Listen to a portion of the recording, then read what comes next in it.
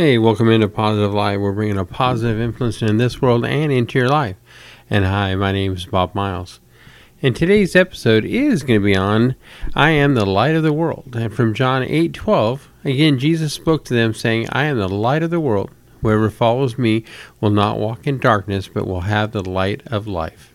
We can't see our future, direction, or destination, but Jesus can. Like a lighthouse guided the ship, Jesus directs us towards God's light. That light of Christ guides us through the darkness of sin, life, and struggle both spiritually and literally. So I am the light of the world is rooted in Jesus' relationship with his Father, John Piper states. Jesus speaks from God and for God and as God. Apart from Jesus, we live in darkness. We have limited capacity to understand who we are or what we see in the world. The beauty of humanity is still evident, writes Amy Joseph, but ugliness abounds. Jesus consistently focused on linking himself to the Father. So the Greek word for light in this verse is phos, defined as a light, anything emitting light, like brightness. God profoundly states, I am. Light is a part of who he is, subtle but powerful. Each day the sun rises to warm, illuminate, and provide growth on earth. The moon and stars light the night, serving as navigators long before smartphones. We reach the light switch when we enter a dark room, and we depend on our accumulation of knowledge to shed light on our lives. Light permeates into every crack and crevice of our lives and beings, whether visible, tangible, in regard to warmth, or metaphorically enlightening. The origin of phos describes how light makes manifest, evident, exposed, or clear. Light is required for any vegetation to grow, and the light clarifies the human spirit. Christ was present at the creation of the world. The author of light has the authority to illuminate his creation in truest form. Jesus saying he is the light of the world is the outer recognition of his Father's creation and presence, and the inward dwelling of the Holy Spirit, by which we know our Father and walk with Jesus. Jesus is the light of the world, our world, and in the world, like God is omnipresent, so Jesus is light. Through him and his sacrificial death on the cross, we are exposed to the light and our sins.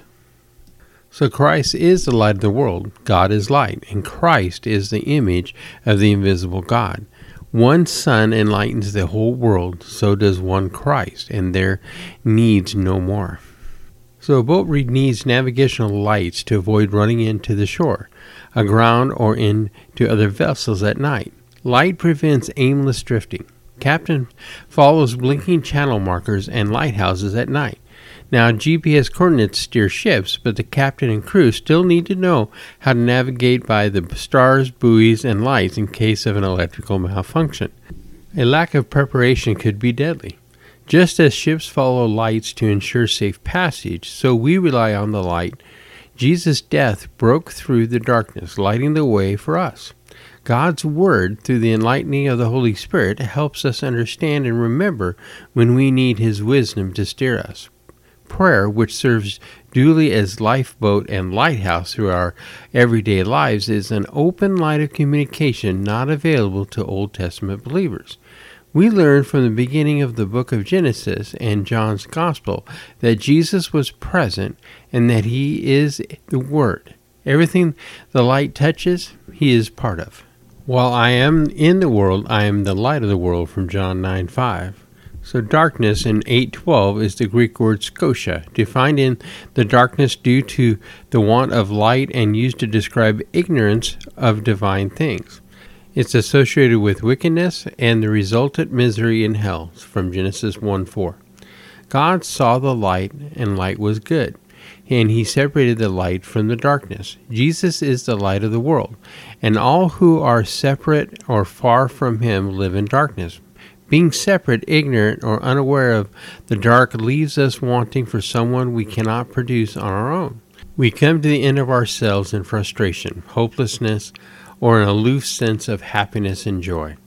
When we traverse through life in darkness, but with Christ we have the absolute fullness of life. John was Jesus' best friend on earth, referring to himself as the one Jesus loved. He was the only one of the 12 at the cross when Jesus died. How we began our story says a lot about how we understand and believe most. John undoubtedly knew who Jesus was, both on earth as his friend and as his God made flesh. The true light that gives light to overcome was coming into the world. He was in the world, and though the world was made through him, the world did not recognize him, from John 1, 9 and 10. So that phrase is Jesus' long debate with the Pharisees.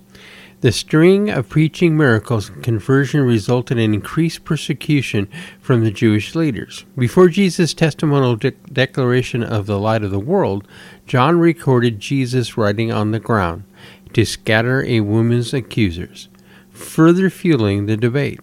Jesus then heals a blind man, which in turn is investigated by the Pharisees, striking a conversation not just about physical blindness, but spiritual. Jesus was talking to a group of Jewish leaders prominently referred to as Pharisees. It is suspected that the title originates from a Hebrew word meaning separate or detached. They separated themselves from anything that didn't align with the way they interpreted Levitical law. As Jesus spoke, people started to believe him. Their claims didn't diminish his confidence.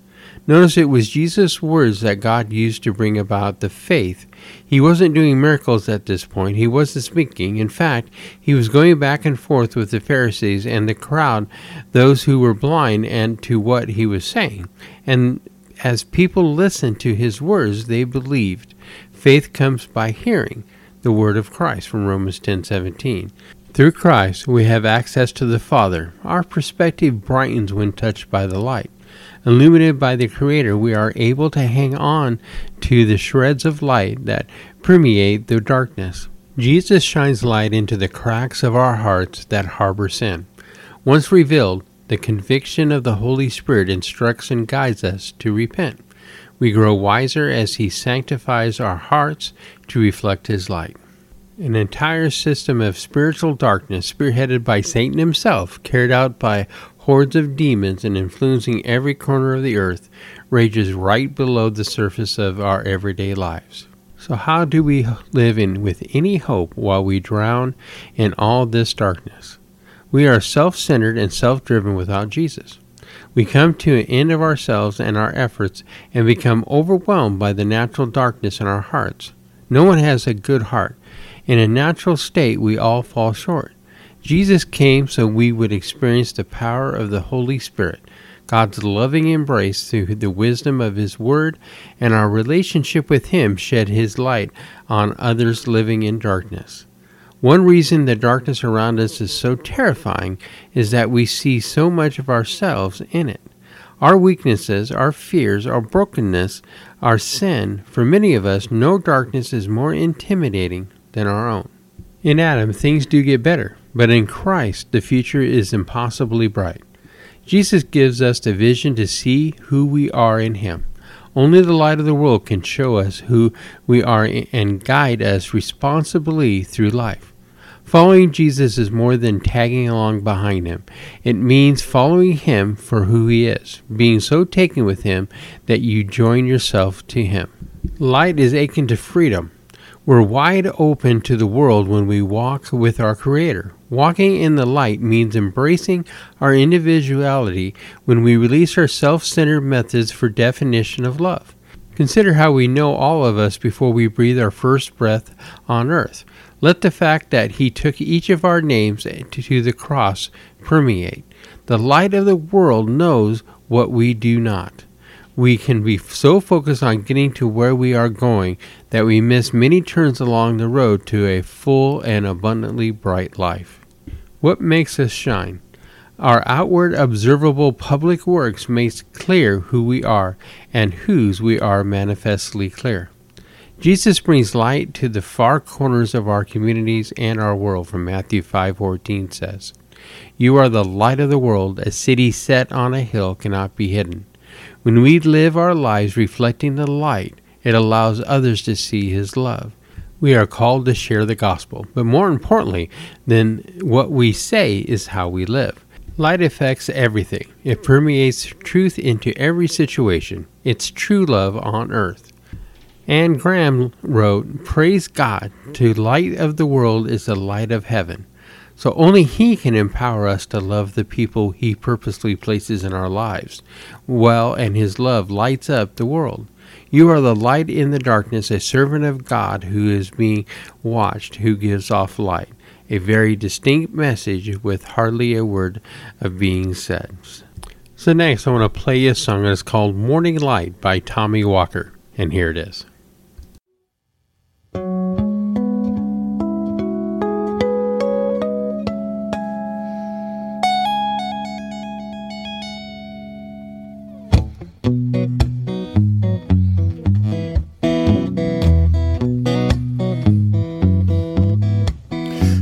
Not fear what I am facing and walk in faith when I can't see.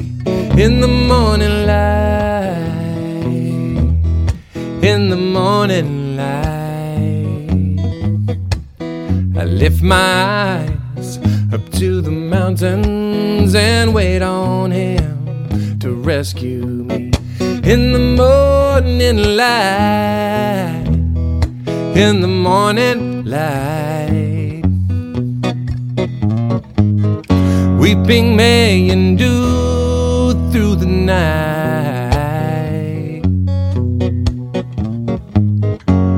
but joy will come in the morning light, yeah. The days are dark, the clouds have gathered, but I'll hold on to my Savior in the morning light, in the morning light. Weeping may endure through the night,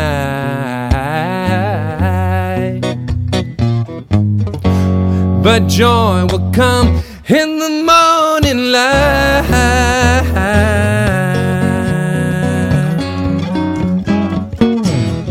The goodness of the Lord again I'll see.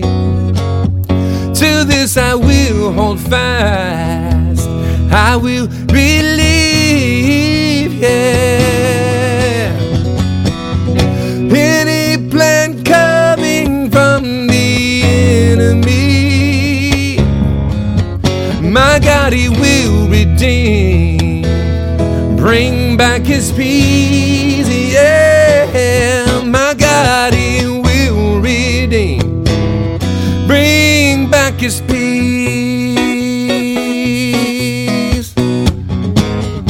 Weeping may endure through the night,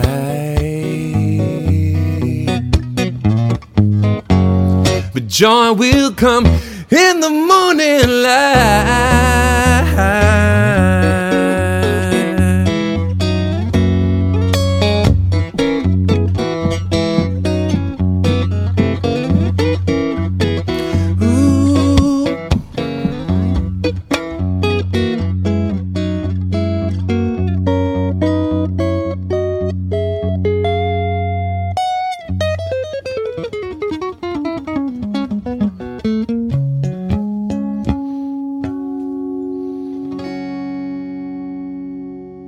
The light will come, the pain will pass, joy will rise in the morning light. Light will come, the pain will pass, His joy will rise in the morning light, in the morning light.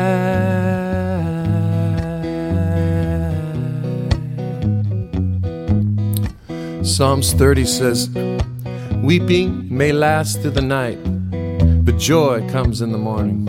And Psalms 27 says, I remain confident in this, that I will see the goodness of the Lord in the land of the living.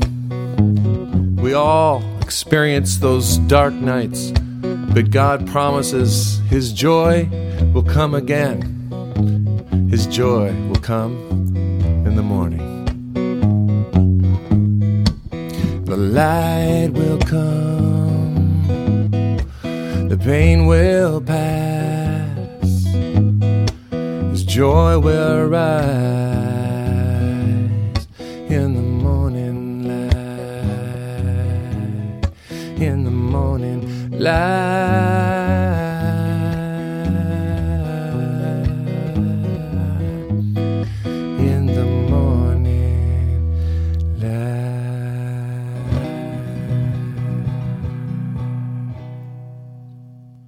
Hey, what a great song by Tommy Walker. Here's what Tommy said regarding this song.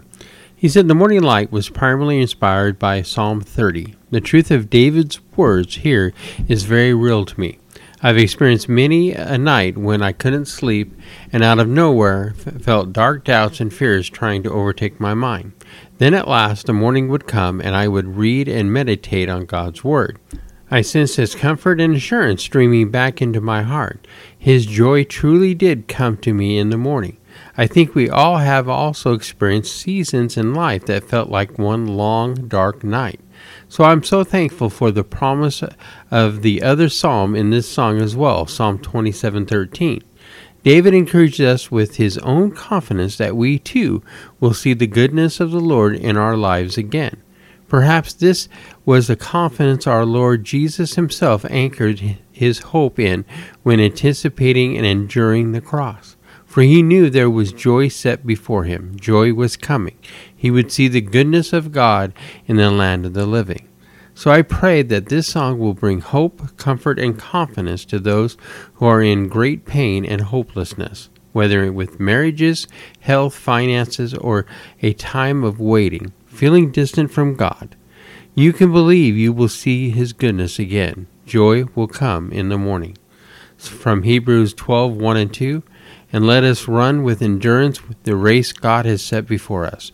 We do this by keeping our eyes on Jesus, the champion who initiates and perfects our faith. Because of the joy awaiting Him, He endured the cross, disregarding its shame. Now He is seated in the place of honor beside God's throne. So Rick Warren writes, grow in the light of God's Word. So as a vegetable gardener, I can tell you that the more hours of light you have, the bigger your crops will grow. For more than 30 years, I've used a special light bulb for gardening called a grow light. It emits a certain kind of light that causes plants and trees to grow. You use it in areas where there isn't enough light for plants to survive. So I planted young redwood trees on the shady side of my house and used the grow lights on them until they got tall enough to get sunlight on their own.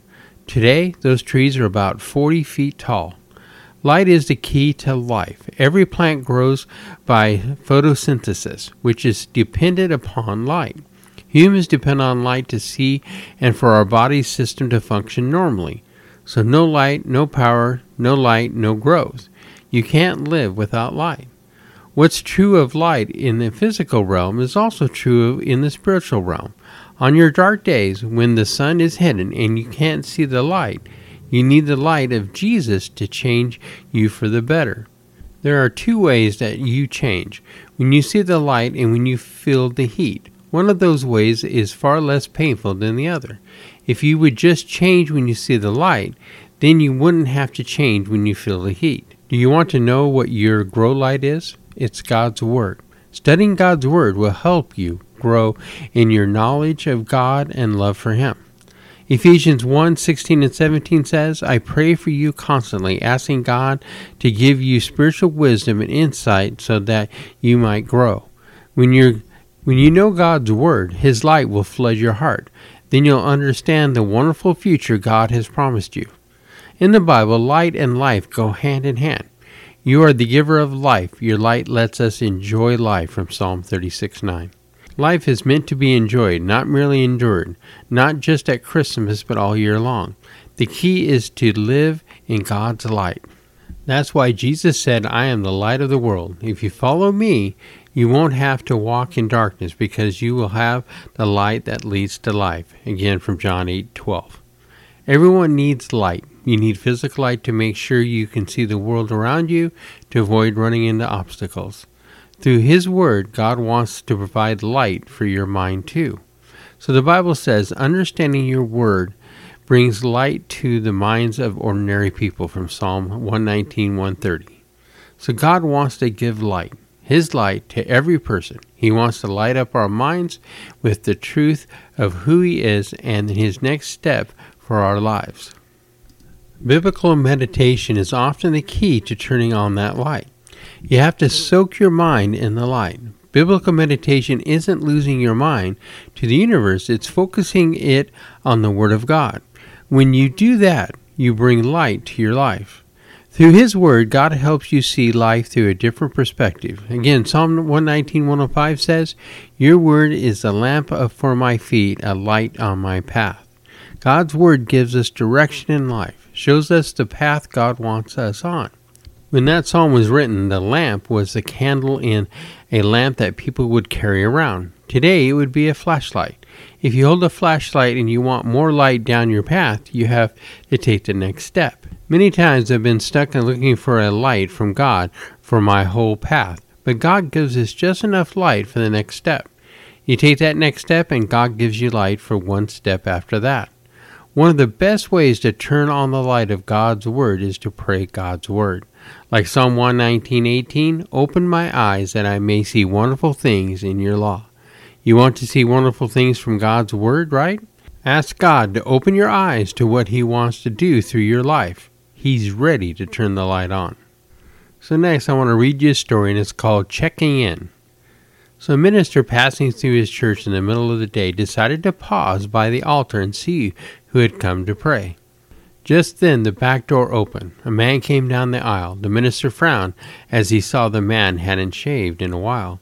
His shirt was kind of shabby, and his coat was worn and frayed. The man knelt, he bowed his head, then rose and walked away. In the days that followed, each noontime came this chap. Each time he knelt, just for a moment, a lunch pail in his lap. Well, the minister's suspicion grew. With robbery a main fear, he decided to stop the man and ask him, What are you doing here? The old man said he worked down the road. Lunch was a half an hour. Lunchtime was his prayer time for finding faith, strength, and power. I stay only moments. See, the factory is so far away. As I kneel here talking to the Lord, this is kind of what I say. I just came again to tell you, Lord, how happy I have been since we found each other's friendship and you took away my sin. Don't know much of how to pray, but I think about you every day. So Jesus, this is Jim, just checking in. The minister, feeling foolish, told Jim that was fine. He told the man he was welcome to come and pray any time. Time to go, Jim smiled and said thanks as he hurried to the door. The minister knelt at the altar. He'd never done that before. His cold heart melted, warmed with love, and met with Jesus there. As the tears flowed in his heart, he repeated old Jim's prayer. I just came again to tell you, Lord, how happy I've been since we found each other's friendship and you took away my sin. Don't know how much of how to pray, but I think about you every day. So Jesus, this is me, just checking in. Past noon one day, the minister noticed that old Jim had not come. As more days passed with no sign of Jim, he began to worry some. At the factory, he asked about him, learning he was ill. The hospital staff was worried, but Jim had given them a thrill. The week that Jim was with them, he brought changes in the ward. His smiles, a joy contagious, a changed people were his reward. The head nurse couldn't understand why Jim was so glad when no flowers, calls, or cards came. Not a visitor he had. The minister stayed by Jim's bed. He voiced the nurse's concern. No friends come to show they cared. He had nowhere to turn. Looking surprised, old Jim spoke up, and with a winsome smile, the nurse is wrong. She couldn't know that in here all the while. Every day at noon, he's here, a dear friend of mine. You see, he sits just right down, takes my hand, leans over and says to me, I just came again to tell you, Jim, how happy I have been since we found this wonderful friendship, and I took away your sin. I always love to hear you pray, and I think about you every day. And so, Jim, this is Jesus, just checking in. And so next I want to read you another poem, and it's called I Am the Light of the World by Deborah Ann Belka. Jesus is the light of the world. The darkness it outshines, disclosing the evil thoughts of our hearts, souls, and minds. His light is heart revealing to believers or not. His light unmarks the sin that for man he bought. His light is soul divulging, in the darkness it glows. His light is discovering all wickedness it shows. His light is illuminating, it reflects the things hidden. His light is mind-piercing, it sees all who are sin-driven. Jesus is the light of the world for all who believe, and he came so everyone salvation can receive. And from John 12:46, I have come into the world as a light, so that no one who believes in me should stay in darkness. So with this episode today, I wanted to tell you this is exactly why I do this podcast. I want God's light to flow to you from God and reflect out to this world. The best way to combat this messed up world is to shine God's light on it, and that is what I'm trying to do. If we have a personal relationship with God and we let God's word permeate through us, then that is the example that God wants us to show the world. So I am going to end today's episode on an audio clip by Billy Graham called Be the Light of the World. And here it is. John the Baptist lost his head when he stood up for that which was morally right. Joseph went to prison when he refused to yield to temptation. Expect to have some difficulty. And that's a part of our cross bearing. Jesus said, unless you're willing to deny self, your own selfish desires that are wrong, and are willing to take up your cross and follow me, you cannot be my follower and my disciple.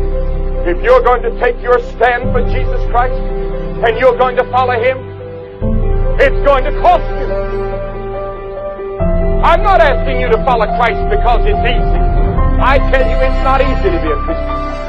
It's hard in this materialistic, secularistic, immoral generation. But the Scripture says, let your light shine in this crooked and perverse generation. So that does bring an end of our episode today, and I hope everybody enjoyed it. And just an update on Lolita. She did do her first chemo here about a week and a half ago. She's had a couple of bad days, but she's getting better. Her and I both appreciate the prayers. Thank you very much. And my closing prayer is that God blesses the journey you're on with him and that you embrace that path. And next week's episode is going to be on what Jesus said regarding the 10 Commandments. Hey, you can connect with me at positivelightpodcast@gmail.com. I'm also on Twitter, Facebook, and Instagram. Anywhere you download your podcast, you can get Positive Light for free. Again, I hope everybody had a great week. God bless, and we'll catch you next week.